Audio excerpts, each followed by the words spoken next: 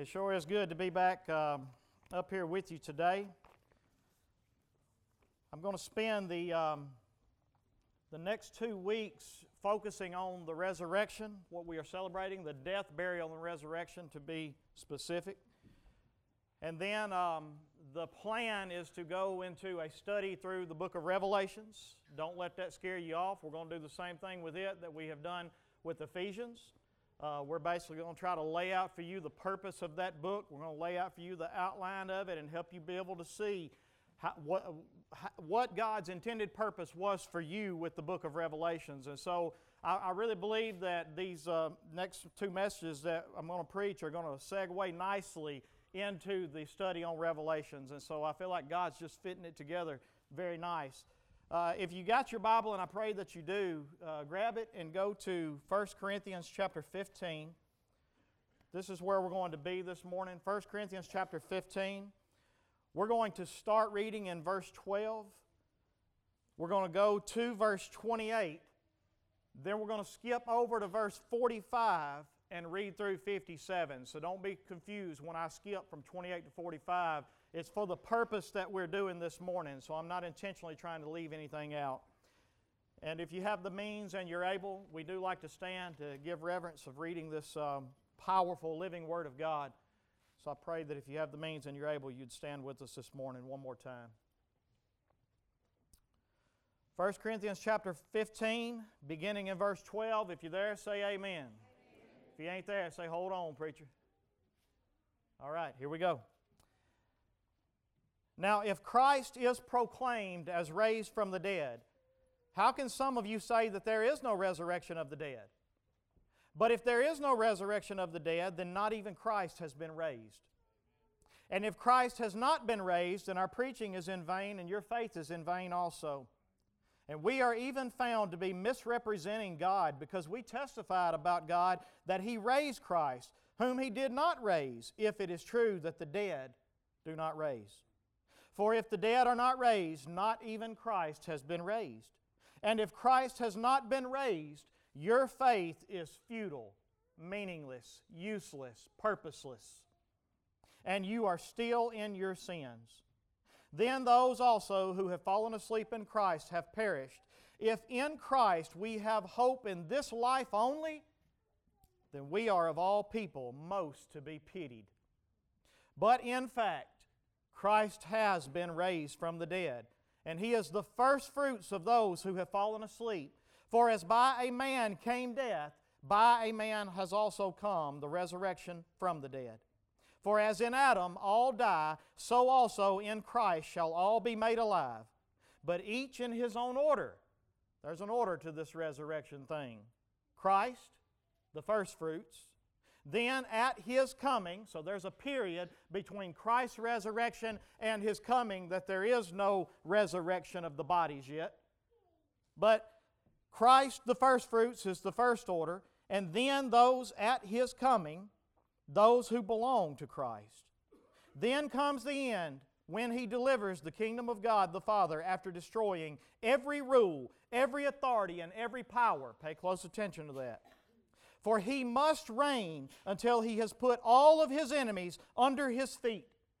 The last enemy to be destroyed is death. For God has put all things in subjection under Christ's feet. But when it says all things are put in His subjection, it is plain that God is exempted, who put all things in subjection under Him. And when all things are subjected to Him, Christ, then the Son Himself will also be subjected to God, who put all things in subjection under Him, that God may be all in all. So ultimately, Christ is going to wrap this whole thing up in a pretty little box, and He's going to come back to God and say, here's your kingdom. You be God. All right? We're going to get to the importance of that here in a minute too. Skip over with me to verse 45. Thus it is written, the first man, Adam, became a living being. The last Adam became a life-giving spirit. The title of my message this morning is First Adam, Last Adam. Pay attention. It is, let me get back here. But it is not the spiritual that is the first, but the natural, and then the spiritual body. The first man was from the earth, a man of dust, talking about his body. The second man, or the second man's body, is from heaven. As was the man of dust, so also are those who are of the dust. You got the same kind of body that Adam had, right? And as is the man of heaven, so also are those who are of heaven. Just as we have borne the image of Adam, the man of dust, we shall also bear the image of the man of heaven. I tell you this, brothers, flesh and blood cannot inherit the kingdom of God, nor does this perishable body inherit the imperishable. Behold, I tell you a mystery. We shall not all sleep, but we shall all be changed. In a moment, in the twinkling of an eye, at the last trumpet. For the trumpet will sound, and the dead will be raised imperishable, and we shall be changed. For this perishable body must put on imperishable, and this mortal body must put on immortality. When the perishable puts on the imperishable, and the mortal puts on immortality, then shall come to pass the saying that is written. Then shall come to pass the saying that is written. Death is swallowed up in victory. O death, where is your victory now? O death, where is your sting? The sting of death is sin, and the power of sin is the law. But thanks be to God who gives us the victory through our Lord Jesus Christ. You can be seated. Let's pray. Father, I want to come to you right now and beg you for your help. God, there is no way that our little minds can wrap themselves around the significance of what we just read. Lord, there is no way. I do not have the words. I don't have the emotion. I don't have the ability to get out this morning what I feel you have in this. God, I'm asking you right now that you do a work in each of our hearts that only you can do. God, only you can open eyes. Only you can open hearts. I cannot do it. And so, Father, I'm asking you this morning that as your word goes out, would you open eyes? Would you open hearts? Father, would you draw men to you? Father, would you draw the lost to you the same way that you drew me to you? Father, I pray that before everyone leaves here today, that we all understand our greatest need in this world is not health or wealth or anything to do with this world. God, our greatest need is you and a relationship with you through our Lord and Savior Jesus Christ. Father, help us to see that with all clearness this morning. And Father, we're going to give you the glory for everything that's done. Father, it's all in your hands. We pray for these things in Jesus' name. Amen. Today, I want to begin this study on 1 Corinthians chapter 15, and I want to try to help you understand the importance of the resurrection, why it is important for men like you and I who have borne the image of the man of dust, the man of flesh, Adam, why it is vital for us to understand that we must have a resurrection from the dead. If Christ has not been raised from the dead, we are hopeless. And I'm hoping to get that across to you this morning. So I want to start today back in 1 Corinthians 15. Go back to verse 12 with me. And I want to help you lay a little context for you so you understand what's happening. A false teaching has crept into the Corinthian church that there is no resurrection of the body. Literally, that you can be a Christian and Jesus is going to save you, but there's not going to be a resurrection. You're just going to hopefully go and be with Him in spirit, and that's just going to be the end of it. And Paul wants them to understand that that is a fatal teaching. It is a teaching that leaves you hopeless, actually, because this perishable must put on imperishable. This mortal cannot inherit the kingdom of God. Flesh and blood in the image of Adam will not see heaven.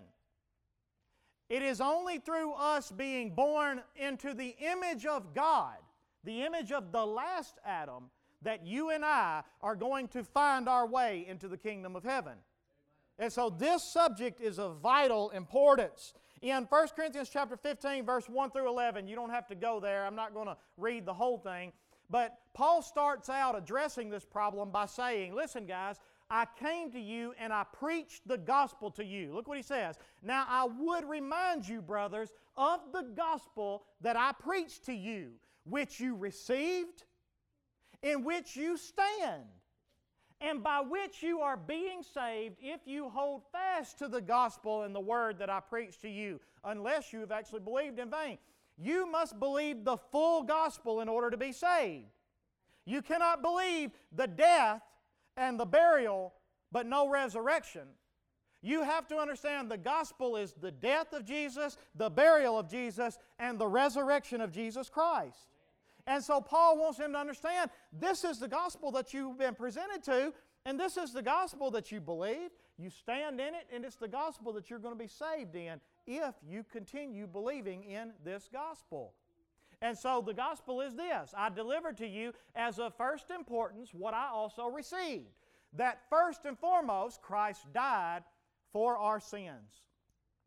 Christ died as our substitutionary penal atonement so that we could be saved and His righteousness would be imputed to us because He paid the payment of sin. The wages of sin is what? And Jesus died on the cross. And so the first of the gospel is that Jesus died for our sins in accordance with the Scriptures. Go to the next part. And then the next part is that He was buried. You know why this is important? Because this proves that He died. There are some people that would argue the fact that Jesus never actually died. And that's the reason why people actually saw Him after His death. And so because He didn't die, then guess what? If He didn't die, your payment has not been paid. And so He died, He was buried, and then finally, here's the final part of the gospel, that He was raised on the third day in accordance with Scripture. This is the gospel message. But then go over to verse 11 with me right here. He says, whether then it was I or they who preached, so we preach this gospel, and so you what? Paul said, guys, you believe this gospel. So that takes us into verse 12, so you understand where he's going. And so he says next, now if Christ is proclaimed as raised from the dead, as the gospel has spoken to you and you believed it, if this is true, how is it possible that some of you can say there is no resurrection from the dead? This problem has to be addressed because, see, you don't realize this, but in our minds we know that dead means what? Dead, gone. This is it. There's no coming back from the dead. That's why we fear death so much. It's the end, game over. I was preaching a revival one time years ago. And after I got done preaching the gospel, there was a young man that was a very good friend of mine as a teenager. He had come to hear me preach at this revival. His mom went to church there, and his mom came up to me after the service was over, and she said, I want you to pray for your friend. She said, he came to me after it was over with and said, Mom, God was really dealing with me today. He said, I know that what he's saying is true. He said, I know that's true. He said, I was right there with him until he got to the part of Jesus being raised from the dead. He said, I can believe our need for a Savior. I can believe our depravity, our sinfulness. He said, but I cannot get that somebody is risen from the dead. It is a difficult doctrine for us to comprehend and for us to take in, but it is one that you have to understand. It should not be hard for you and I to believe. Should it really be that difficult to believe that God has the power to raise the dead? It shouldn't be, but it is. And so Paul wants to address them here, and he says, listen, guys, if we preach this gospel, how is it that some of you say that there is no resurrection from the dead? Being dead is just dead. But if there is no resurrection of the dead, go on verses 13 through 19, if there is no resurrection from the dead, then even Christ has not been raised. That's simple, right? If there's no resurrection from the dead, then even Christ hasn't been raised. And if that's true, then we're in a mess. If Christ has not been raised from the dead, we're in a mess. First, here's our reason, verse 14. The first reason we're in a mess is because that means your preaching is useless. your preaching is meaningless. And not only that, your faith is useless because there is no hope for you. If Christ has not been raised from the dead, then that means His payment for your sins has not been accepted. That means that He died and He's still under the curse of death for our sin, just like everybody else is.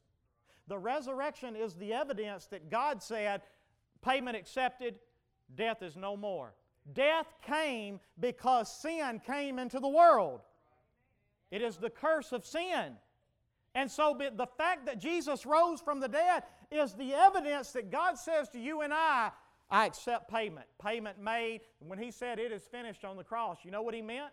It's finished. The price has been paid. It is done. And so it is very important that you understand, if Christ has not been raised, then our preaching has no purpose, because I'm preaching you a gospel that can't save you. And your faith is useless because you're believing in a gospel that can't save you. You're still in your sins, you're still going to die, and you're still going to suffer an eternity in God's wrath if Christ has not been raised from the dead. Next, the second thing we see in verse 15 is that us as preachers, and these apostles especially, were lying about God. If Christ has not been raised, then I'm up here and I'm a liar. I'm not a good man, I'm not a good preacher. I'm preaching you a lie. And so he says here, we are found to be misrepresenting God because God testified about Christ. We've been testified that God has raised Jesus from the dead, and if in fact He's not been raised, then we're liars. We're liars. We're misrepresenting. And let me tell you something, I don't want to stand before God lying on Him. Third, verse 17. Third, your faith is useless because you're still in your sins. If Christ has not been raised, you are still in your sins, and so your faith is meaningless. Fourth, from verse 18, your dead loved ones have no hope.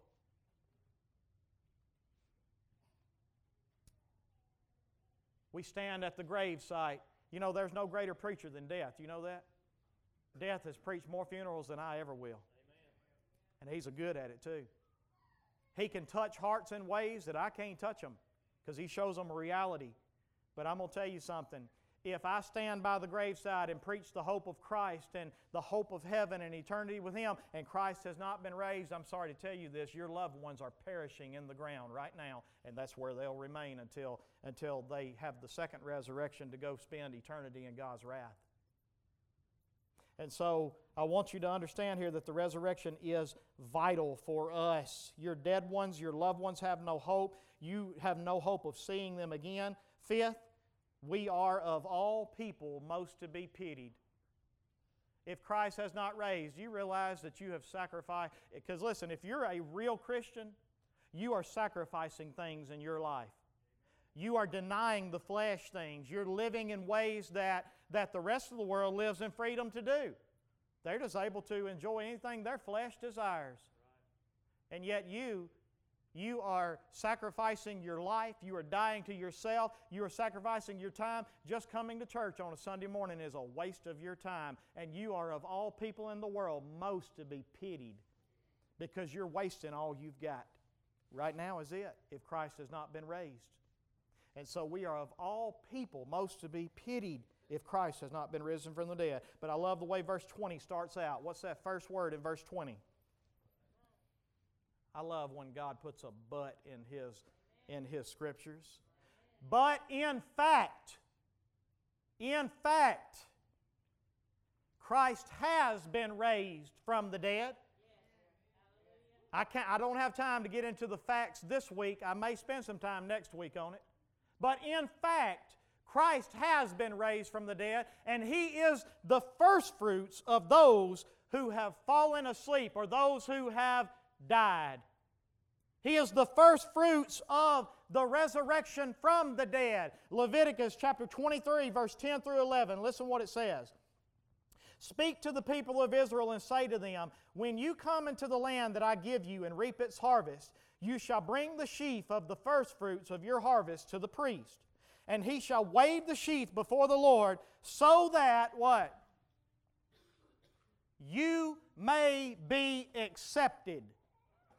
The first fruits of the harvest is a ritual that God commanded His people to do, and they would literally plant their crops in an order so that the first fruits would come up first, and then they planted them so that they came in stages.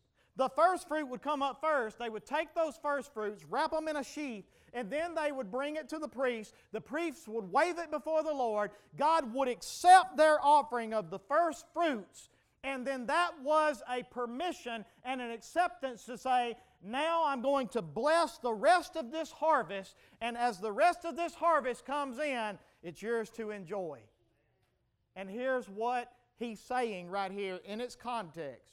He's saying that when Jesus rose from the dead, He's the first fruits of it. The rest of them still in the ground. They ain't quite sprung up yet. All right? They're coming in different stages. But Christ is the first fruit that has now come, and He's being waved before God so that you may be accepted. And it is evidence that says, because He's risen from the dead, now the rest of the harvest is free to come in. And so He wants you to understand that Christ has been risen from the dead, and He is the first fruits of the rest of the harvest. He is the evidence that God has accepted Him, and God has accepted all those that are in Him.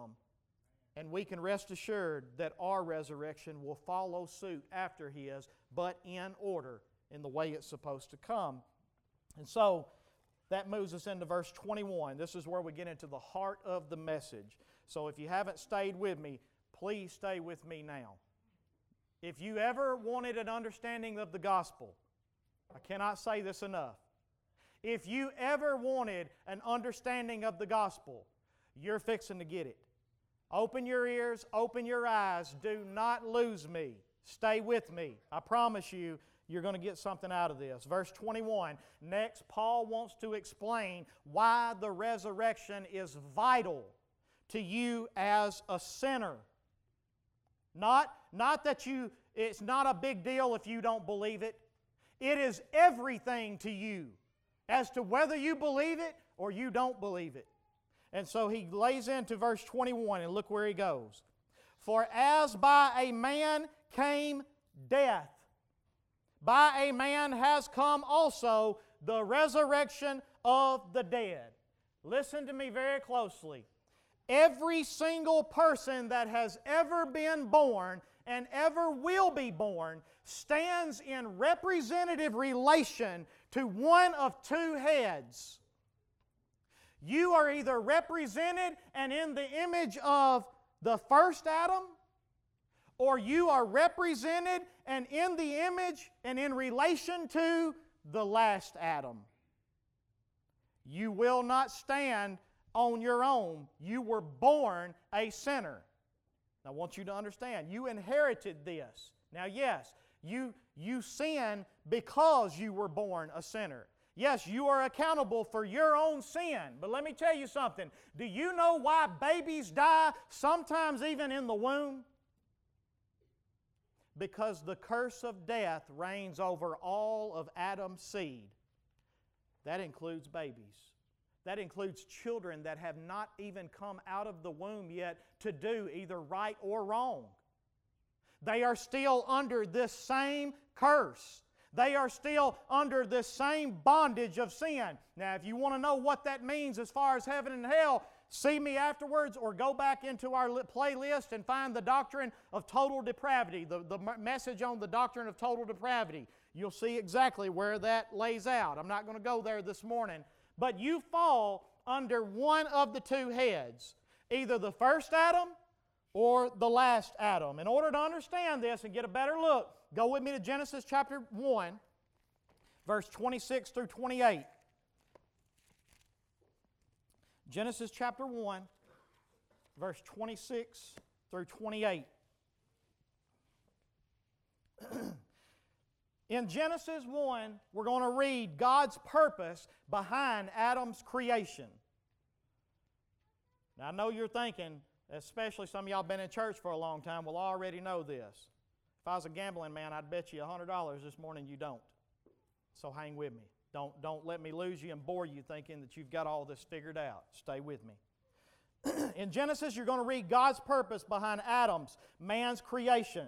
And in verse 26, you're going to see that God said, "Let us make man in our image." Let us make man in our image. And then He describes the commission that He's going to create man for. Here's the purpose that we're going to do. We're going to create man in our image. We're going to create him after our likeness. And then we're going to let them have dominion. That word dominion means to rule, to dominate, to bring into subjection, right? Adam was created to be a man put on this earth to rule, to dominate, to bring everything into subjection. Do you remember what we said about Christ in 1 Corinthians 15? He has put all things into subjection.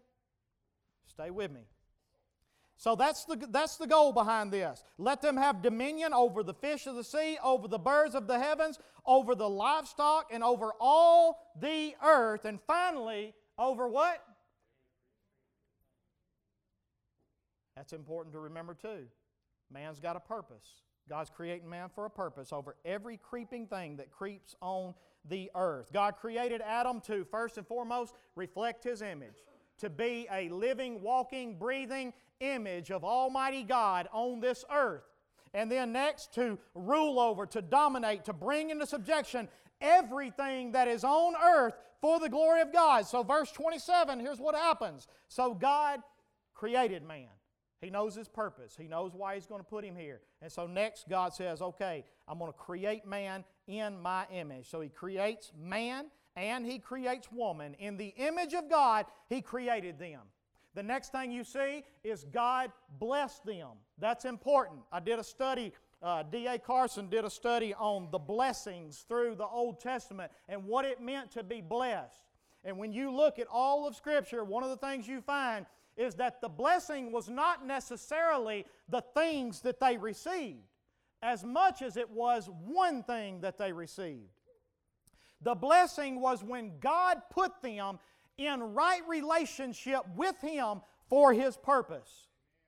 Everything else that happened after that was a result of that being in right relationship with God and living for His purpose. And so, because Adam was in a right relationship with God, because he was designed for God's purpose, God blessed him so that now he would have everything that he needs in order to live out the purpose. He has the power to dominate. He has the power to rule. He has the power to bring all things into subjection on this earth for the glory of God. And everything that happens as a result of that is the part of the blessing of being in right relationship with God. So that's what happens next. Next, God commissions them. Remember, He's already said what His commission is going to be. Now God tells them, here's the commission. And God said to them, here's your first thing, be fruitful and multiply. Now remember, He's supposed to be, what's His purpose? He's supposed to be a living, breathing reflection of the image of God, right? He's supposed to dominate, rule, and bring all things in the earth in subjection, right? And now God says, I want you to make more of those. I want you to be fruitful. That literally means to bear fruit. Make more fruit. And then multiply means to become many, to produce more, many more image-bearing children that dominate, rule, and bring all things into subjection for the glory of God. Next step in the mission. He says, fill the earth. I want you to make it full of these dominating image bearers, these people that bring all things into subjection for the glory of God. Fill it up. Make the earth full of those images. That's your role. And then next, He says, I want you to subdue it. This literally means to bring it all under subjection, to put it under the control of image bearers. So subdue it, bring it under subjection. Now I want you to remember something very important right here, just in case I'm putting you to sleep. Let's get good for a minute. Do you remember what happened to Satan before he became Satan? He was the most beautiful angel that had ever been created. There was not another one like him. He was the worship leader, the one that leads praise in heaven for God. He leads all the other angels in praise. But his heart was lifted up in himself, and he said, I'm going to set my throne above the throne of God. I deserve to be worshiped. I deserve to be praised. I can be God all by myself. And he was so beautiful and so powerful and so good that a third of an innumerable company of angels followed him. They believed him. They said, yeah, he could. God has His first ever challenger that says, I don't need you, I can be God all by myself. And now here's what happens. The Bible tells us that somewhere between the creation, or after the creation of the world and before the creation of man, somewhere in that window a war broke out in heaven. And Michael the archangel had war with Satan, Lucifer at that time, and he cast him out of heaven and threw him to the earth. And so now God's challenger is living on the earth. And God says, let us make man in our image to rule, to dominate, to bring everything in this earth into subjection. Every creeping thing into subjection. That's Adam's commission. God is saying this, I'm going to make something from dust, the most insignificant of all my creation, but I'm going to make him in my image. He's going to have a right relationship with me, and I'm going to empower him to bring all things into subjection the way they're supposed to be. And so here's what he's saying to Satan. You think because you're the most beautiful and most powerful of all my creation that you're something? Let me show you what I'm going to do. I'm going to create man from dust, and he's going to bring you into subjection. So God puts Adam here on this earth, and He puts Eve as his helpmate, and He says, you multiply my image, you be fruitful, you become many, you subdue, you dominate, you control, you bring it all into subjection for the glory of God. And as long as you're walking in right relationship with me and blessed by me, guess what? You'll be able to do everything that you need to do. Everything that I have called you to do. Have dominion, literally rule over, tread down, dominate over every living thing that moves. Psalm chapter 8, verse 2, listen to what it says. Out of the mouth of babes and infants you have established strength because of your foes to steal the enemy and the avenger. Let me say that one more time. Out of the mouth of babies and infants you have established strength because of your foes to steal the enemy, literally to shut him up. To shut up the enemy and the avenger. Psalm chapter 8, the whole psalm is about God creating man in order to dominate His challenger. He said, out of the mouth of babies and infants, I'm going to show you what true worship actually looks like. Remember, Satan, you're supposed to be the worship leader of God, right? You're supposed to lead all the people into worship of God, but here's what I'm going to do. I'm going to take something from the dust, babies and infants that are not in your power, not in your glory, and out of the mouth of babes and infants you have established strength because of your foes to silence the enemy and to silence the avenger. So we see the commission all throughout Scripture. I could take you to many more places. But how many of you know, did Adam succeed in his commission? Adam failed. He disobeyed God. By disobeying God's word, he followed his own desire, and Satan come on the scene knowing what man is supposed to do. Satan comes on the scene, and he crawls his way into this garden, and he says, did God really say that if you eat from this tree that you shall die? You shall not surely die. But God just don't want you to be like Him.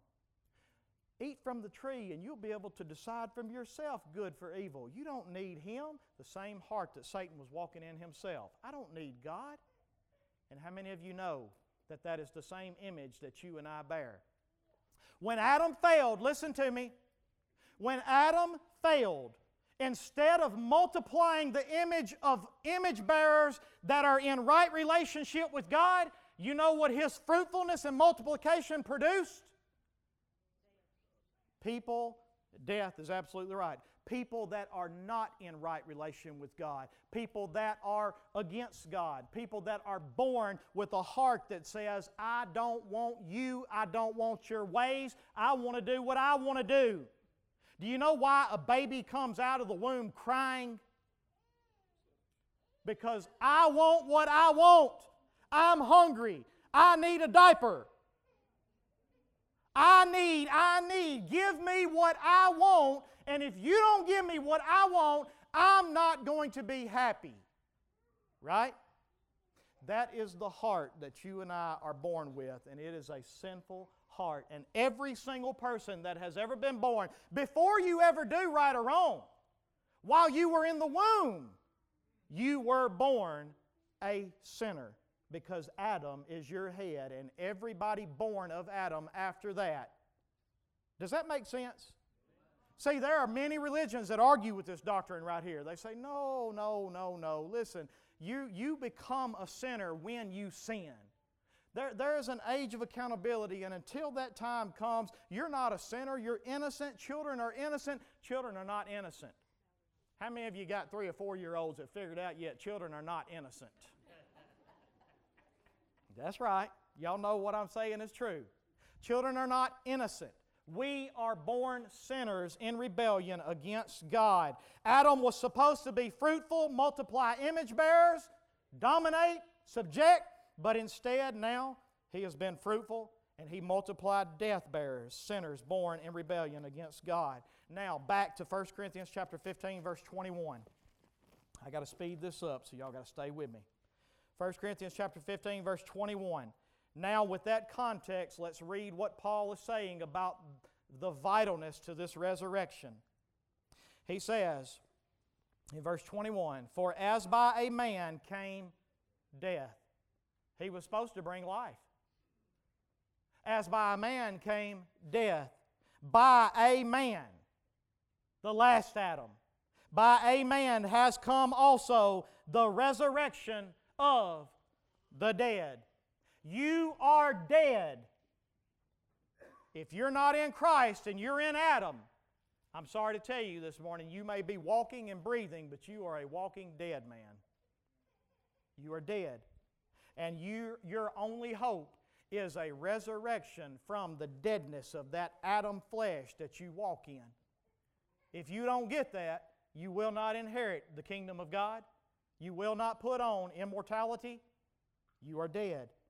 And so, the same way that in Adam, verse 22, as in Adam all die, so also in Christ shall all be made alive. But you got to understand something here. What do you have to do in this life to be born of Adam? Just be born, right?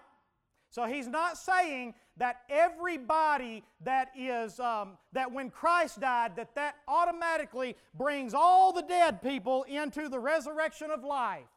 He's saying that all those who are in Adam, you get death. But what do you have to do in order to be in Christ? Be born again. You have to be born again. And all those that are in Christ will inherit life. Look at verse 22 again, where I'm at. For as in Adam all die, so also those in Christ shall be made alive, but each in his own order. Christ the firstfruits, then at His coming, those who belong to Christ. Adam's commission was passed on to every son and daughter born after him. But they always failed at it because they were born of Adam's nature. You remember Cain? Whenever Cain was born, you remember the prophecy that God told Eve in the garden? He told the serpent in the garden. He said, listen, I'm going to bring a seed that's going to be born of the woman. And you know what he's going to do? He's going to crush your head. Every woman and man in Israel from this point on has been waiting on this seed to come. And when Cain was born, you go back and read the Scripture. It's somewhere around Genesis 4, I believe.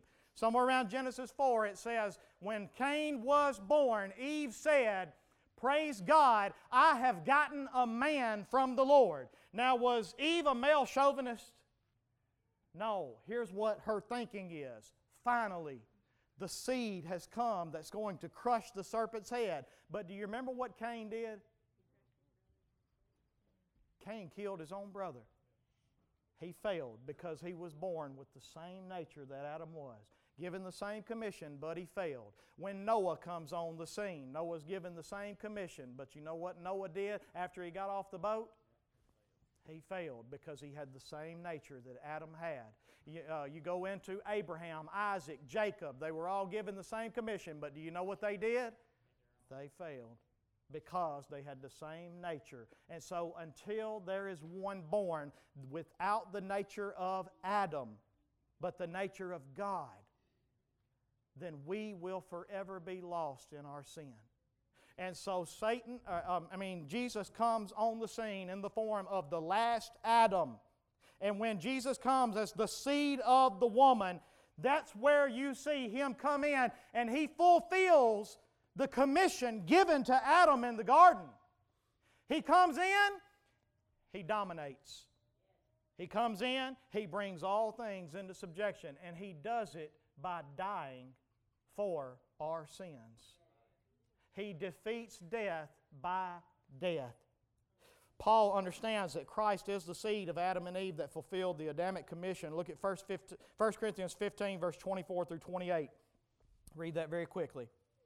Then comes the end when He delivers the kingdom of God the Father after destroying every rule and every authority and power. Do you see this? After He's destroyed it. For He must reign until He has put all enemies under His feet. He's not there yet. Right now, Jesus is still multiplying image bearers. You see that? Jesus, the husband, and His bride, who? The church, are making babies. Spiritual children. And we are multiplying the image of God that dominate, that rule, that are in right relationship with God, that can be blessed, that can now overcome the power of sin and live in the nature of God by being in right relationship with Him. But then comes the end. Look again, verse 24. Then comes the end, when He delivers the kingdom of God the Father after destroying every rule, every authority, and every power. He's destroying it right now. For He must reign until He has put all enemies under His feet. The last enemy to be destroyed is death. That's the last one. He'll conquer everything else, and there at the end, He'll conquer death. For God has put all things in subjection under His feet. But when it says all things are put in subjection, it is plain that He is accepted who put all things in subjection under Him. When all things are subjected to Him, then the Son Himself will also be subjected to Him who put all things in subjection under Him, that God may be all in all. You can take your time to go through that and put all that together, but here's just what it says.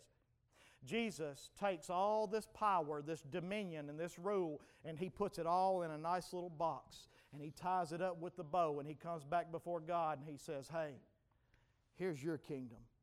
No more challengers, no more enemies. A man from the dust has been born and overcome exactly the way that you designed this thing from the beginning. And not only that, but in the process of it, I've saved the race of Adam as well. If you don't get that, if that don't get your fire going, your wood is wet. It's soaked. It is soaked. Guys, that is the gospel. That is the gospel message. Christ has dominated Satan. He's took all his power away by His death on the cross and being obedient to God, even to the point of death. Philippians chapter 2, verse 5 through 11. Listen what it says. Have this mind among yourselves, which is yours in Christ Jesus, who, though He was in the form of God, did not count equality with God a thing to be grasped, but emptied Himself by taking the form of a servant, being born in the likeness of men, and being found in human form. He humbled Himself by becoming obedient to the point of death, even death on the cross. Therefore, because of his obedience, because of his mission fulfilled. Therefore, God has highly exalted him and bestowed on him a name that is above every name, so that at the name of Jesus every knee shall bow in heaven and on earth and under the earth, and every tongue will confess that Jesus Christ is Lord, to the glory of the Father.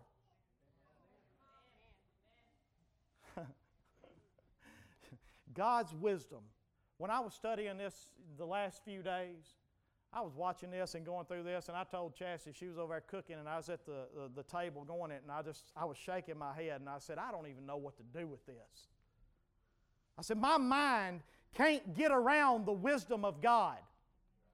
I can't take this in. I get it, but I can't get it. I want you to understand this morning that when God put this plan in motion, He knew exactly what He was doing in order to defeat any challenger that came up against Him. And He never even really had to lift a finger. What a beautiful thing. I'll read a couple more scriptures to you and I'm at the closing, I promise. Hebrews chapter 2, look at it. Hebrews chapter 2, verse 6 through 9. It has been testified somewhere. What is man that you are mindful of him, or the Son of Man that you care for him? You made him for a little while lower than the angels. Now remember, Satan was an angel, right? Lucifer, not only an angel, the greatest angel. And then he comes in and he makes man a little lower than the angels. And you have crowned him with glory and honor, putting everything in subjection under his feet. Now, in putting everything in subjection to him, he left nothing outside of his control. At present, we do not yet see everything in subjection to him, but we see him who was for a little while made little lower than the angels, namely Jesus, crowned with glory and honor because of the suffering of death, so that by the grace of God he might taste death for everyone. Everyone that is in him, he has tasted death for you. He has defeated death for you. Romans chapter 5, verse 12 through 19. This is my last scripture, other than finishing up in 1 Corinthians. Romans 5, he says, therefore, just as sin came into the world through one man, Adam, and death came through sin. And so death spread to all men because all sinned. For sin indeed was in the world before the law was even given. But sin is not counted where there is no law, yet even still death reigned from Adam to Moses, even over those whose sinning was not like the transgression of Adam, who was a type of the one who was to come. But the free gift is not like the trespass, for if many died through one man's trespass, much more have the grace of God and the free gift by the grace of that one man, Jesus Christ, abounded for many. And the free gift is not like the result of that one man's sin, for the judgment that followed that one man's sin brought condemnation. But the free gift following many trespasses brings justification. For if because of one man's trespass death reigned through that one man, much more will those who receive the abundance of grace. Listen again. Much more will those who receive the abundance of grace. Much more will those who receive the abundance of grace and the free gift of righteousness reign in life through that one man, Jesus Christ. Therefore, as one trespass led to condemnation for all men, so one act of righteousness leads to justification and life for all men. But as by the one man's disobedience the many were made sinners, so by the one man's obedience the many will be made righteous. Listen to me, guys.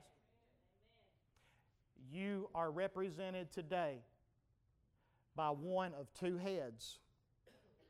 You are either in Adam and therefore subject to death, or you are in Christ and therefore subject to life. And you say, well, I didn't do anything to deserve to be in Adam. You didn't do anything to deserve to be in Christ either. But you can be. But you can be. And so I pray this morning that you hear the gospel. Let's finish up 1 Corinthians 15. Go over to 1 Corinthians 15, and just for sake of time, let's skip over to verse 54. And we'll read to verse 57, 3 verses. 3 verses. 1 Corinthians 15:54. When the perishable puts on the imperishable, talking about our resurrection here, and the mortal puts on our immortality, then shall come to pass the saying as written. What was the last enemy that Christ was going to destroy? When you get your new resurrection body, when the resurrection takes place, then shall come to pass the saying that is written. Death is swallowed up in victory. O death, where is your sting? O death, where is your victory? The sting of death is sin, and the power of sin is the law. But thanks be to God who gives us the victory through our Lord Jesus Christ. Guys, the resurrection of Jesus Christ from the dead is our hope. It is the hope that says that God has completed what we have fallen short in the first Adam. When Jesus said, "It is finished," He literally meant, it's finished. It is complete. It is our evidence that Christ is the last Adam, the last man created for God's purpose, in right relationship for Him, in fulfilling His commission. It is our evidence that He has paid the penalty of death for all of our failures and all those that are born in Him. It's the evidence that God has accepted payment for all sin. He's conquered Satan and He's conquered death for God and for us. And now everyone who has faith in Christ is born again into Christ, given new life, new nature, completely forgiven, and will live with Him forever. You want to know why I believe this Christian stuff the way that I do? Listen, there have been times in my life that I've questioned, and don't tell me you hadn't either. There have been times in my life I questioned, do I really believe all this? I mean, I'm giving my life to this. Do I really believe this? You want to know one of the reasons I believe it the most? Because that tells me why I am the way that I am. That tells me why my heart is the way that it is. It tells me why my mind thinks the things that it does. I understand when I turn on the news the evil that I see, and I get it. You know why? Because they're still under the first Adam. And we have to be born again to be given a new nature, to be given new guidance, to be in right relationship with God so that we can be empowered and blessed so that we can live out the mission of bringing all things into subjection for the glory of God, namely our sin. Guys, listen to me. This is the closing. This is my invitation. This morning, if you've never saw your sin condition and that you are a rebel, an enemy of God. I had a friend ask me the other day, he was dealing with a woman who was an atheist, and she was very sick, was probably going to die. And he said, how can I pray with her and help her understand that there's power in prayer for her healing and I said, that's not her problem. Right now, she don't need to pray for healing. Right now, she needs to pray that she not be an enemy of God. She needs to understand that she is an enemy in rebellion to God, and if she dies in this condition, she will suffer an eternity of it. I'm here to tell you this morning, if you have never saw your sin condition and yourself as an enemy before God, and you've never bowed the knee to say, God, forgive me, a sinner, and you've never confessed Jesus as Lord that's fulfilled the commission that you failed at, and if you've never believed in your heart that God raised Him from the dead to prove that He is the fulfillment of it, then I want to tell you this morning, you are not saved. And you will die in your sin condition under your head being represented. When God looks at you, He sees Adam. That's the image that you bear. But let me tell you something this morning. Romans chapter 10, I think it's verse 9, says this. If you will confess with your mouth that Jesus is Lord, and you will believe in your heart that God raised Him from the dead, you shall be saved. I'm a sinner. I'm a sinner. If you heard the gospel this morning, it is my prayer that you'll come and you'll bow the knee. and you'll ask God to forgive you of your sin, and you'll trust in the sacrifice of Christ, and you will be born again this morning, so that when Christ looks at you on Judgment Day, you want to know the image that you want Him to see? You want Him to see Christ. It is my prayer this morning that you don't leave here until you've done that. Maybe you think you have, and maybe you know that the life don't line up. Maybe this morning you need to repent. You need to come back to God and say, I'm sorry that I'm still living in rebellion against you. Forgive me.